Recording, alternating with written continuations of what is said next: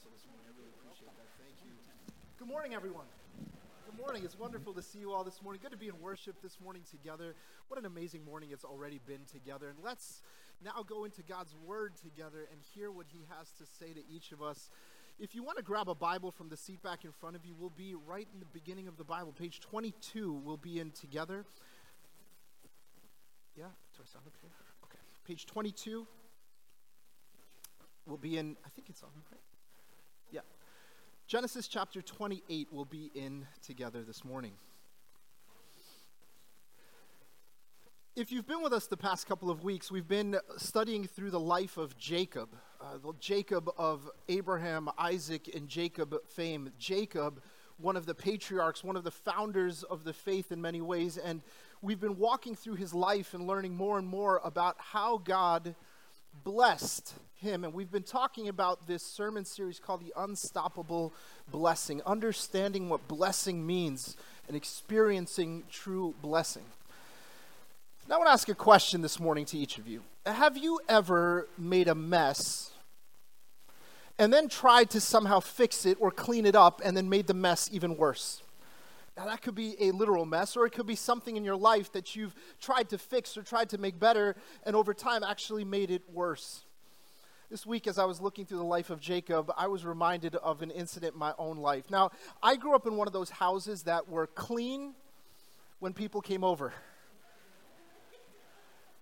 And this house, it was clean when people came over, but not clean when people weren't there, because I grew up with two brothers. The three of us made a huge mess in the house all the time. Now, my mom, she had a very specific rule when it came to the things that we did in the house. She had a certain set of dishes, cups, things that we were allowed to use all the time. And then there was this little cabinet thing that lived in the kitchen dining area that was filled with cups and plates that we were never allowed to touch. How many of you grew up in a house like this, right? These were the plates and the dishes and the cups that were meant for guests. So you three, my own flesh and blood, you are never allowed to touch those.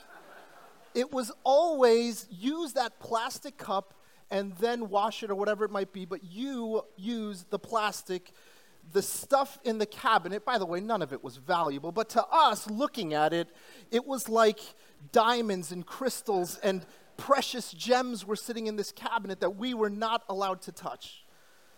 And every day, we would have to abide by this rule, use the plastic, but just look at the nice stuff. I remember one day I was out with my friends. We were playing sports all day outside. I was hot, I was thirsty, and I came running into the house. My parents were both working at the time.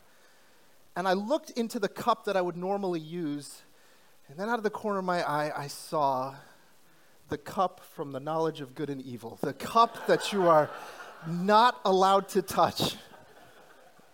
And I remember just standing in that moment thinking, no one's here. Let me taste a drink from the diamond glass. And I went and I grabbed one of the cups, filled it up, and I thought, let me now go outside and let my friends see me drinking from this precious glass. I went outside, I sat on the steps, the little concrete steps in front of our house. I sat there, drank from it. Everyone saw me drinking from it, and I stood up to walk back into the house. It slips and crashes to the ground. And now I've made a mess. It's messy. There's glass everywhere. Diamonds, in my opinion, but glass everywhere. And I stood up in that moment. I thought, I have done something terrible. My parents are going to be extremely angry with me. I'm going to get into a lot of trouble. I'll likely have to start looking for another family to live with very soon. And this mess in my mind has got to be cleaned up right away. I run into the house and I grab a dustpan and a broom and I start sweeping up everything I can as fast as I can, run back into the house and I start dropping it into the trash can. I think I've cleaned up everything. Then I turn around and I look. And from the front door to the kitchen, there's blood on the floor. And then I start to look down and I realize I'm barefoot. I've cut my feet up pretty bad, and I turned a mess into an absolute disaster. How do you get blood out of carpet? And I'm sitting here going, this is not good. And so for the next maybe 30, 40 minutes, along with my two brothers who were not as bright like me, and we decided to scrub the carpet, scrub every little piece of tile. Of course, we didn't clean it up anywhere near like we should have. Of course, we all got in trouble for my mistake. And my mess went from bad to worse very, very quickly. Have you ever been in a situation where you made a mess? You tried to fix it, and it only got worse. In fact, this past week, in addition to my role here at the church, I also teach at Boston University. This past week, I caught a student cheating this past week. Now, sadly, this is much more common than it used to be, and I don't know why that is, but confronted this student. And I knew she had cheated. It was so obvious she had cheated. And so she spent the next 10 or 15 minutes denying that she cheated, lying about the entire incident until about 10 or 15 minutes of constant questioning, she finally admitted, yes, I did cheat. Now, I could see from the moment she admitted it that she had cheated, something is happening in her heart now. How can I ever repair this relationship with the person that I made a mess with? And so she is now thinking in her heart and her mind, how can I ever get my professor to trust me again? How can I ever repair this relationship? She made a mess, made it worse, and now all she thinks about is, can I ever be worthy of trust again? Now, I've caught students cheating before, and I know what's going to happen in the next 10 weeks. She will raise her hand constantly in class for the next couple of weeks. She will give her opinion on everything. She will constantly email me with great ideas and great articles that she's found. She'll come to office hours regularly, and she'll tell me how much she loves the class and how much this material is life-changing to her, and I know none of that is true. What is she trying to do? I've made a mess. I made it worse. I've got to fix it somehow. I've got to be found worthy of this person's trust and respect one more time again. It's a mess. What do you do when your life is in a situation where you've made a mess or someone has made a mess in your life? Maybe you're not even responsible for it. It's a messy situation, and you try to clean it up, you try to fix it, and it only gets worse over time. All throughout these past few weeks, we've been talking about this idea of blessings. But what if my life is a mess? Is there such a thing as a blessing for a person whose life is uncertain, whose life is messy, whose life is not put together perfectly, who doesn't have everything figured out, who's not right with God? Are there still blessings for such a person? This morning, when we look in the life of Jacob, I hope you will see that the answer to that is yes.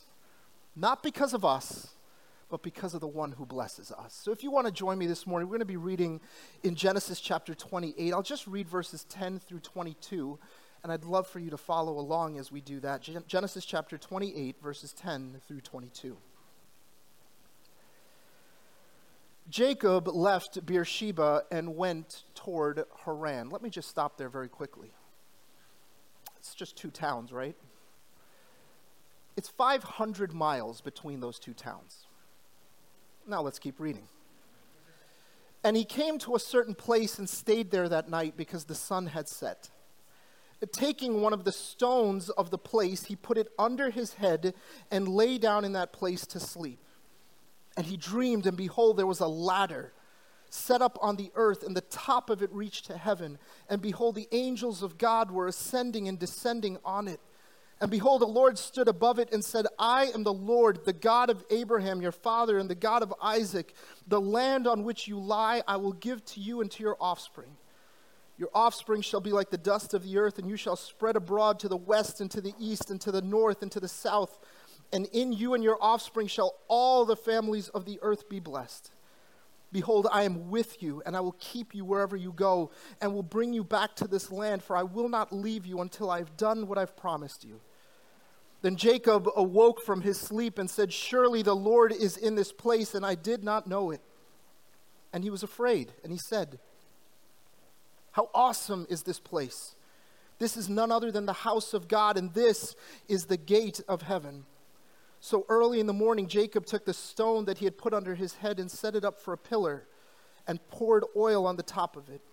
He called the name of that place Bethel, but the name of the city was Luz at the first. Then Jacob made a vow, saying, if God will be with me and will keep me in this way that I go, and will give me bread to eat and clothing to wear, so that I come again to my father's house in peace, then the Lord shall be my God, and this stone which I have set up for a pillar shall be God's house, and all that you have given me, I will give a full tenth back to you.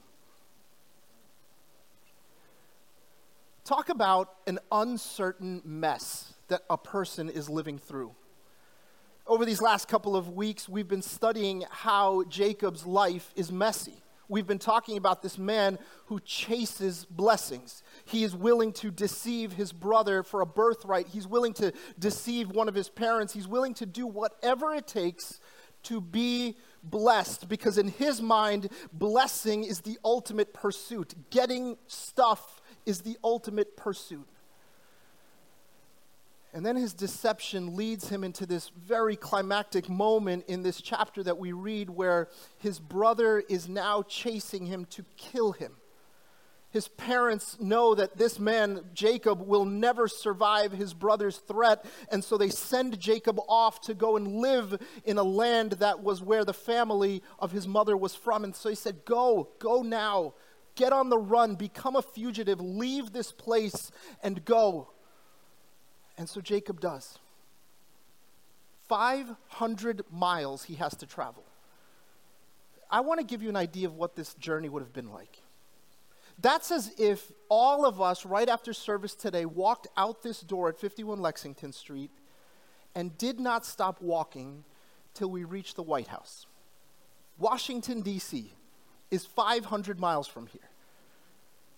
Jacob is running for his life for 500 miles. And along the way, he has what we can only call uncertainty. Think about what every day would feel like, knowing that my brother and his entire tribe are chasing me to kill me, knowing that my life is completely uncertain. I don't know where I'm going to sleep tonight.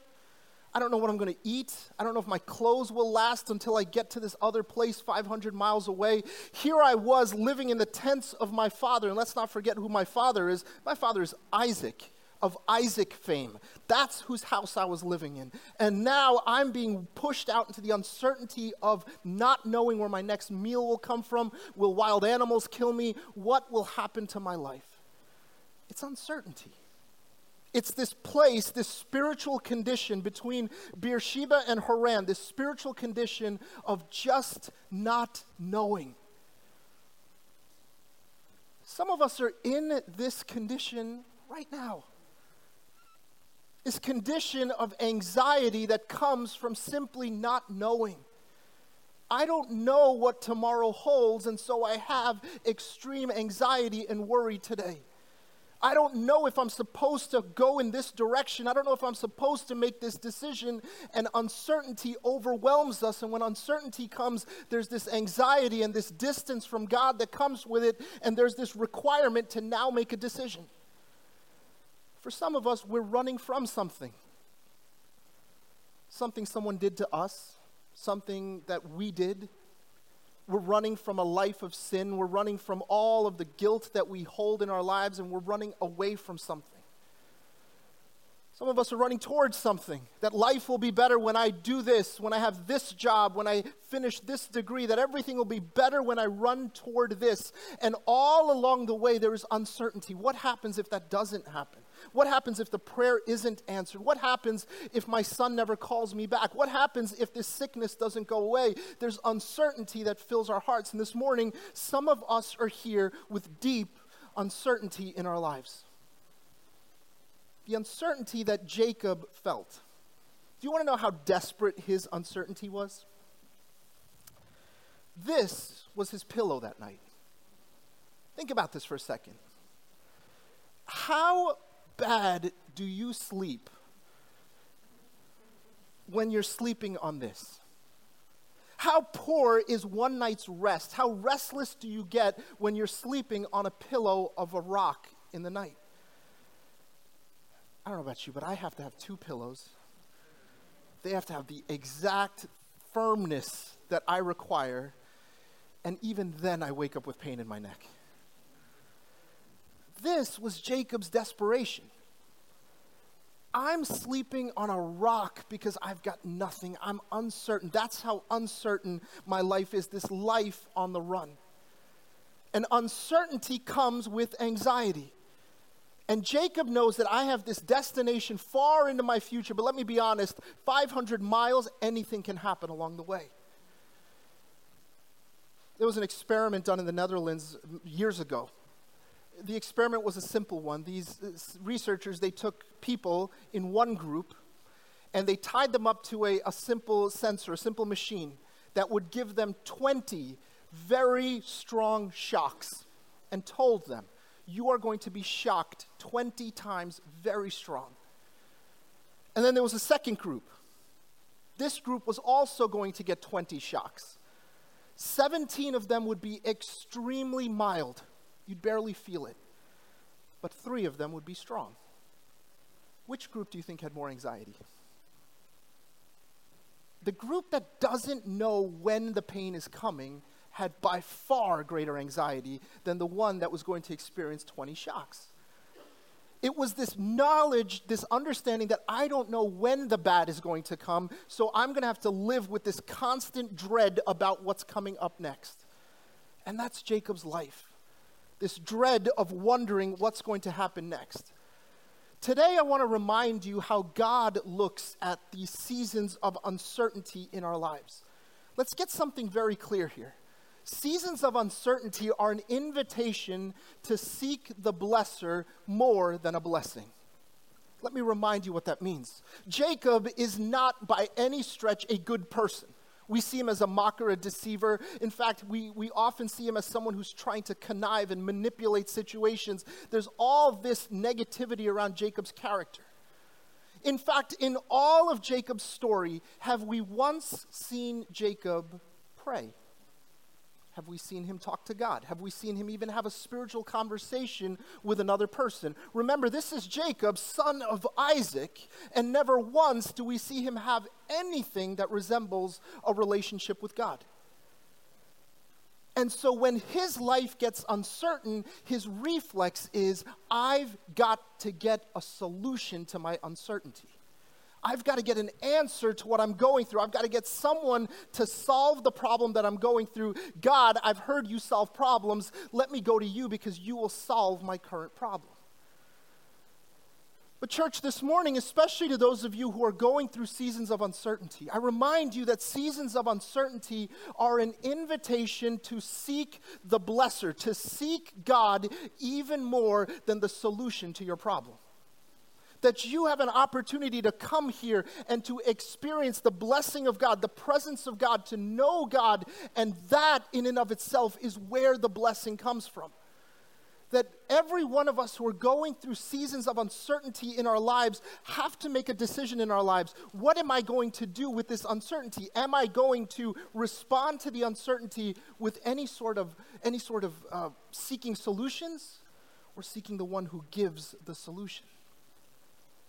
If you've ever been to an airport, you've seen passengers who have a confirmed ticket and those who are flying standby. Both of them are going to have a miserable experience, I promise you. But here's what we see. The passenger with the confirmed ticket is sitting at the gate waiting to be called. The passenger on standby is pacing and wondering what's going to happen. Am I going to get called onto this flight? Because there's uncertainty that comes. This morning, I want to ask you a question that you can answer to yourself. In seasons of uncertainty, what is your reflex? What do you do when it comes to God and seasons of uncertainty? Let me be honest, most of the time, what do? I try to solve the problem, clean up the mess myself. And when I'm done cleaning it up, God, you're welcome to come in. A lot of what we do in seasons of uncertainty is just trust ourselves more. In fact, that entire phrase in that song that our worship team led us in so beautifully was, here in your presence, I come undone, right?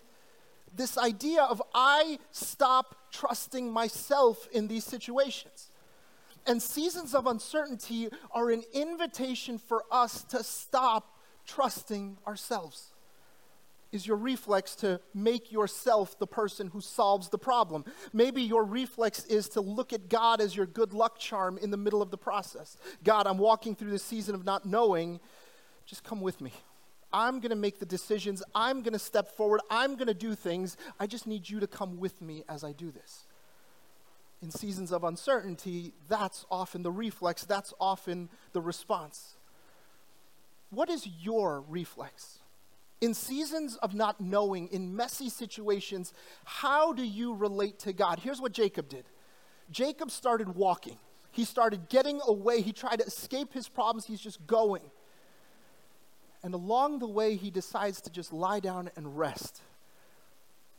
And in the middle of his sleep, he has a dream. One of the most famous dreams in all of Scripture. And here's a mistake we can sometimes make. Sometimes we think people who have dreams about God are really spiritual people, don't we? That's not the way the Bible really talks about it. Dreams are often given to people who have no relationship with God. That's the only way to reach them, so they're given a dream. And in this case, Jacob, who has very little, if any, relationship with God, has his first experience with God.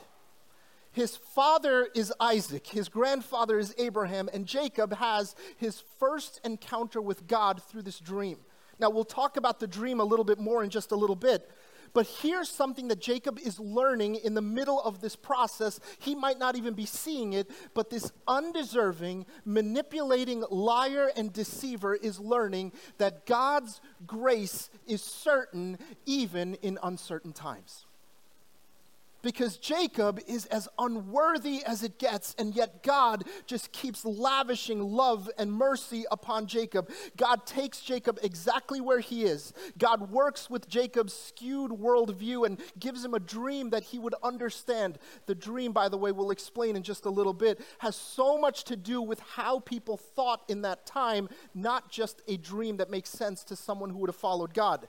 God didn't count Jacob's sin against him. God took Jacob where he was and decided to bless him regardless of that, because here's what some of us need to be reminded this morning.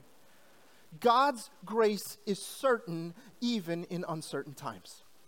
That if you're walking through an anxious, messy, uncertain period of your life right now, I remind you today that God's grace is certain for you.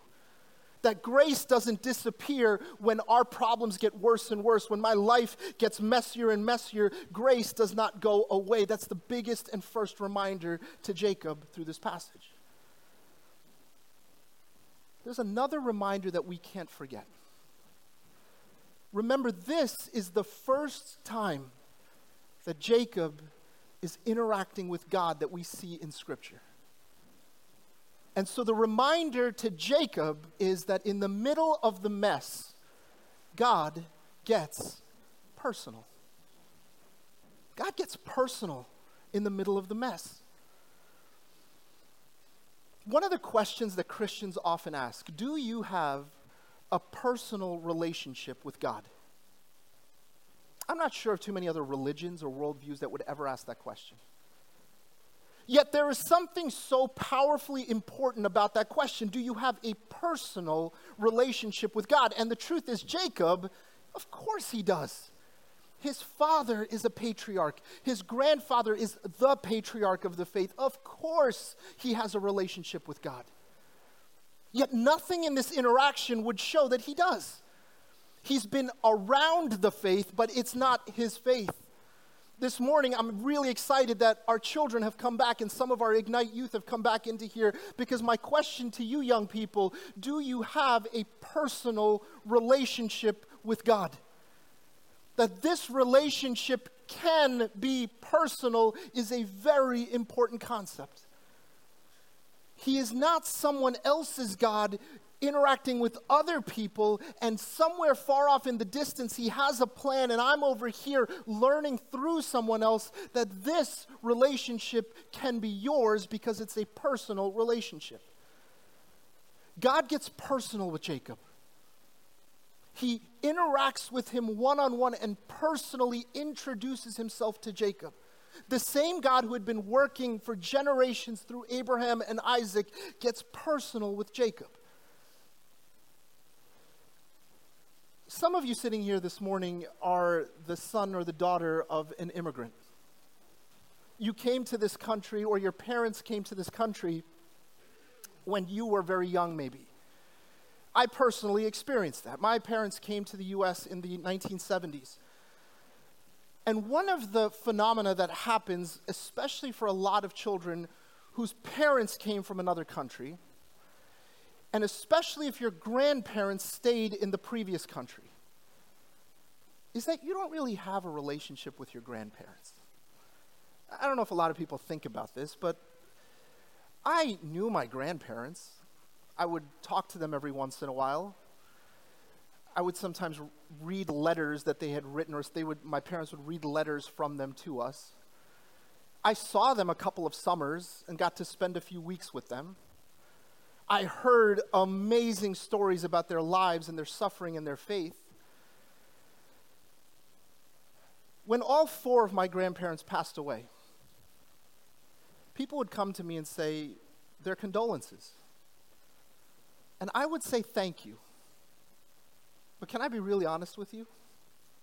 I wasn't that sad. I was upset. I was upset that my parents were sad. But I didn't really see it as I lost something. Because in my mind, the distant person from the distant story is no longer part of the story. Now, one of the things that happens with faith is something like this. It's someone else's story, someone else's faith. It's something from a distance. It's not for me personally.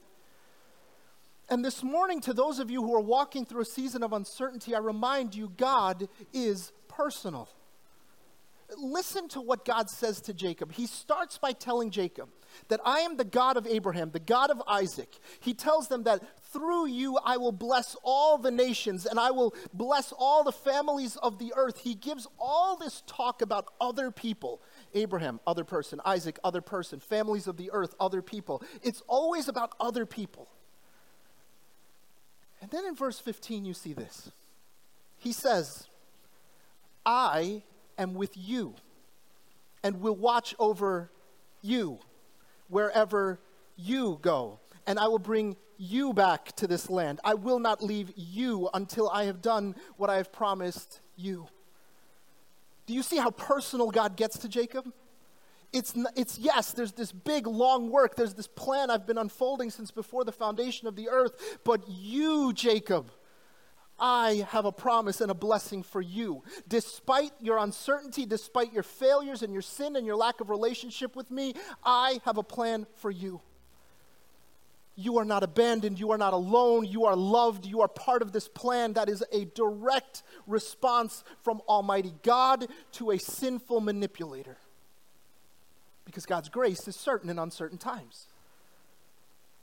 But I want you to study this verse even closer with me. 6 times it says you. Do you notice 6 times it also says I? I will be with you.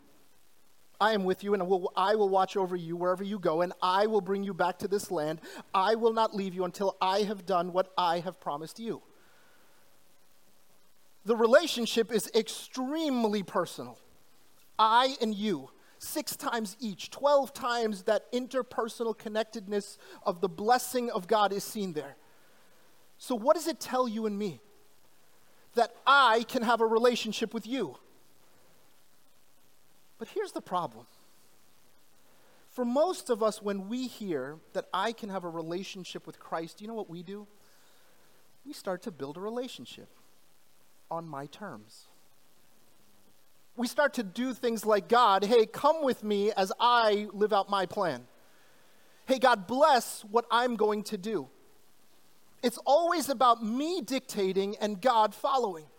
And in uncertain times, in messy situations, I'm even worse at this. I make an effort to clean up the mess, and then I say, God, bless my mess. Make it better. Because I'm trying to dictate the terms of that relationship. But God keeps saying, look at this. I am dictating the terms of this relationship. I am with you. It never says you are with me. It says I am with you, and I will watch over you. I will not leave you. I will do what I've promised in your life. It's constantly dictated by God. This morning, I want to ask those of you who are going through seasons of uncertainty and anxiety in your own lives, how much of the relationship with God are you trying to dictate? How much of it is you negotiating with God? Watch Jacob's response to this. Jacob's response is actually a little comical, and God never once slaps him down and says, that's wrong. Jacob's response is, hey God, if you give me food, clothing, and shelter and protect me along this journey, then I will give you 1/10 of what I have. Jacob is still trying to dictate the terms of the relationship. He's still trying to negotiate with God and make it on his terms. And I think if I'm honest, I do this too. I try to negotiate the terms of the relationship with God. I want God to do things on my terms. I just want him in the distance doing what I need him to do. God is personal this morning.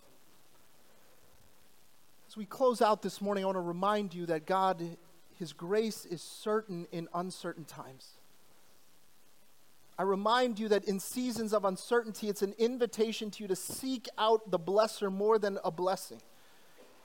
It's an invitation to have a personal relationship with God.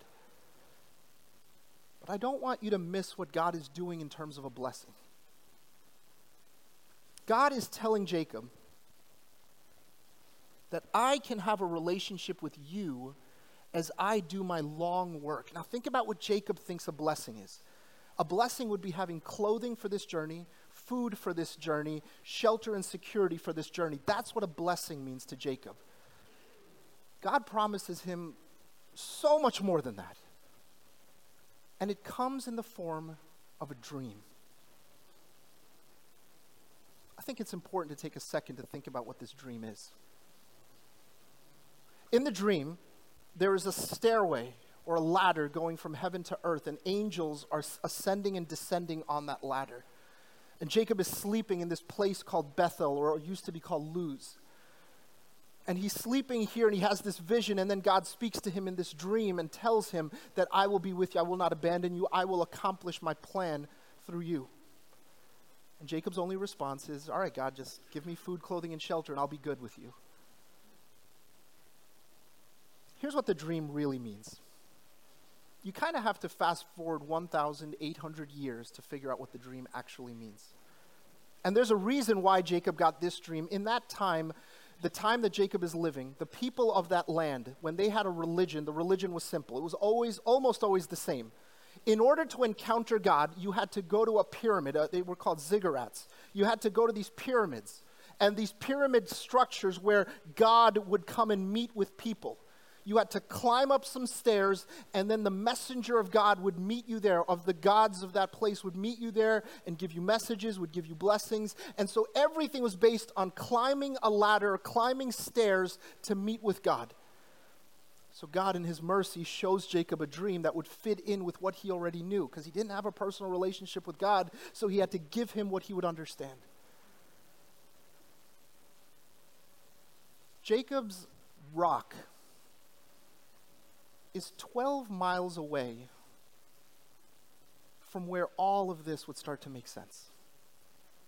1,800 years after Jacob has this dream, the Gospel of John captures a moment where Jesus, walking just 12 miles from where that rock is, comes to a man named Nathanael and has a conversation with him.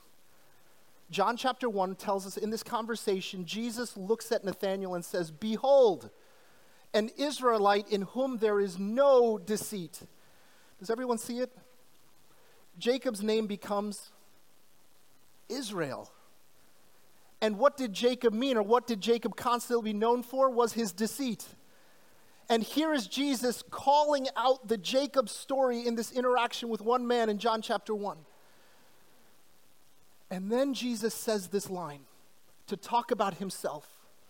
"I say to you, you will see the sky opened and the angels of God ascending and descending on the Son of Man."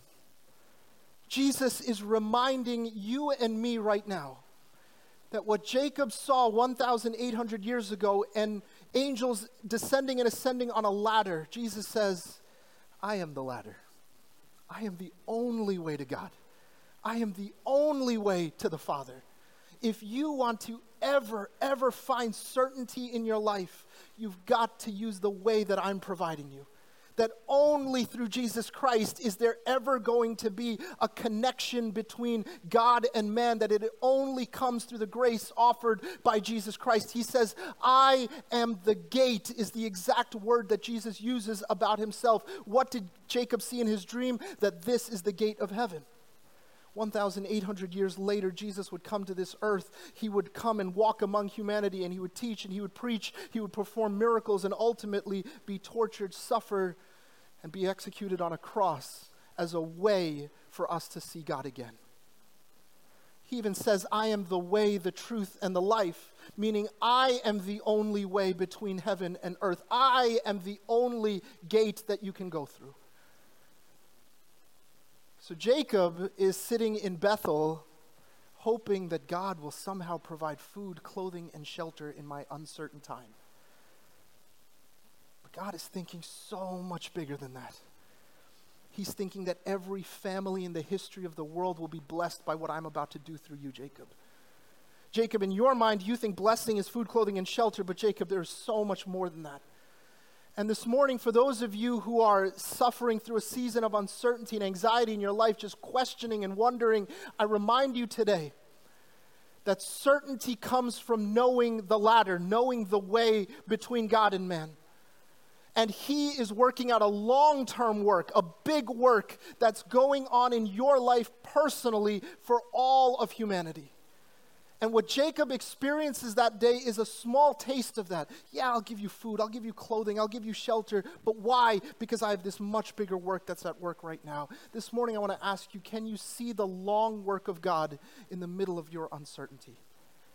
Because uncertainty is an invitation to get personal with God. I want to invite our worship team to come back up this morning as we prepare to close. I want to invite you to close your eyes and bow your heads with me.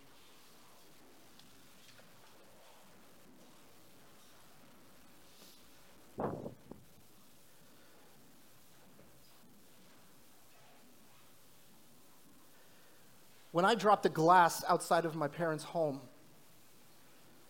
I made a mess. When there was bloody tracks inside the house, I made my mess even worse. And then I look at my life, even as an adult, this constantly happens. I take my mess and I make it messier because I have to be in control. I have to be the solution. This morning, the Holy Spirit is speaking to some of you even right now, those of you who are in anxious, uncertain situations, that you do not have to clean up the mess. That grace is certain for you today. Some of you need to be reminded that grace is a certainty, that God offers this grace as a free gift to us, if you're willing to accept it. Some of you this morning may have never accepted that gift before. Maybe you don't know Jesus Christ as your Savior. You've heard people use that word personal Savior, but never really understood it. This morning, as every eye is closed in this place, I want to invite you, if you want to just raise your hand up, I'd love to pray for you this morning. Maybe you're saying, I don't have a relationship with the Lord. I'd love to have a conversation with you later as well. Amen. And for others among us right now, there is this deep uncertainty. What does the future hold and how will I get through it? Today I remind you that uncertain times are an invitation to know a certain God. Get personal with him. Right now, even where you're sitting, talk to him. Lord, I've been distant from you. I've been far from you. I've been trying to do things my way and figure it out. But God, I thank you for the reminder through Jacob's life that you are a God who gets personal. Be personal with me right now, Lord. God, in my uncertain, messy situations, would you be personal with me right now? Lord, I'm done leading. I want to follow. Lord, I'm done doing everything my way. I want it your way. God, I surrender to what you have because I believe you are working a long work and you already know what tomorrow holds. So God, I trust you more today. I put my faith back in the one who is certain. And while my life can feel uncertain and while there's anxiety all around me, I thank you for the reminder that you are at work, that you are in a long work. It is a salvation-causing work. It is a forgiving work. It is a work that changes and transforms me. And this morning, God, I want to be a part of that work. Be personal to me, oh God, this morning. God, I thank you that you don't count my sin against me. I thank you that I'm forgiven. I thank you, God, that we are washed clean and that the guilt of the past does not have to follow me on this journey. I thank you for forgiveness this morning. God, I pray that you would transform the lives of my friends who are here this morning. We're walking through uncertainty. We're walking through a mess. But we thank you, God, for the unstoppable blessing that comes through you, Lord God. The unstoppable blessing that took place on the cross of Calvary that washed us from all of our sins. Thank you for that, Lord. I thank you for redemption and healing. I thank you for reconciliation in families. I thank you for all the brokenness that we are experiencing right now because it brings us back to you, Lord God. God, let this be a morning that changes us. Thank you for the certainty of the cross. Thank you for the certainty of grace. Despite the uncertainty we live through, we thank you for the certainty of what you did, God. Be personal to us this morning. We thank you for your presence. In Jesus' name we pray. Amen. Let's rise to our feet. Let's worship the Lord together. This personal God.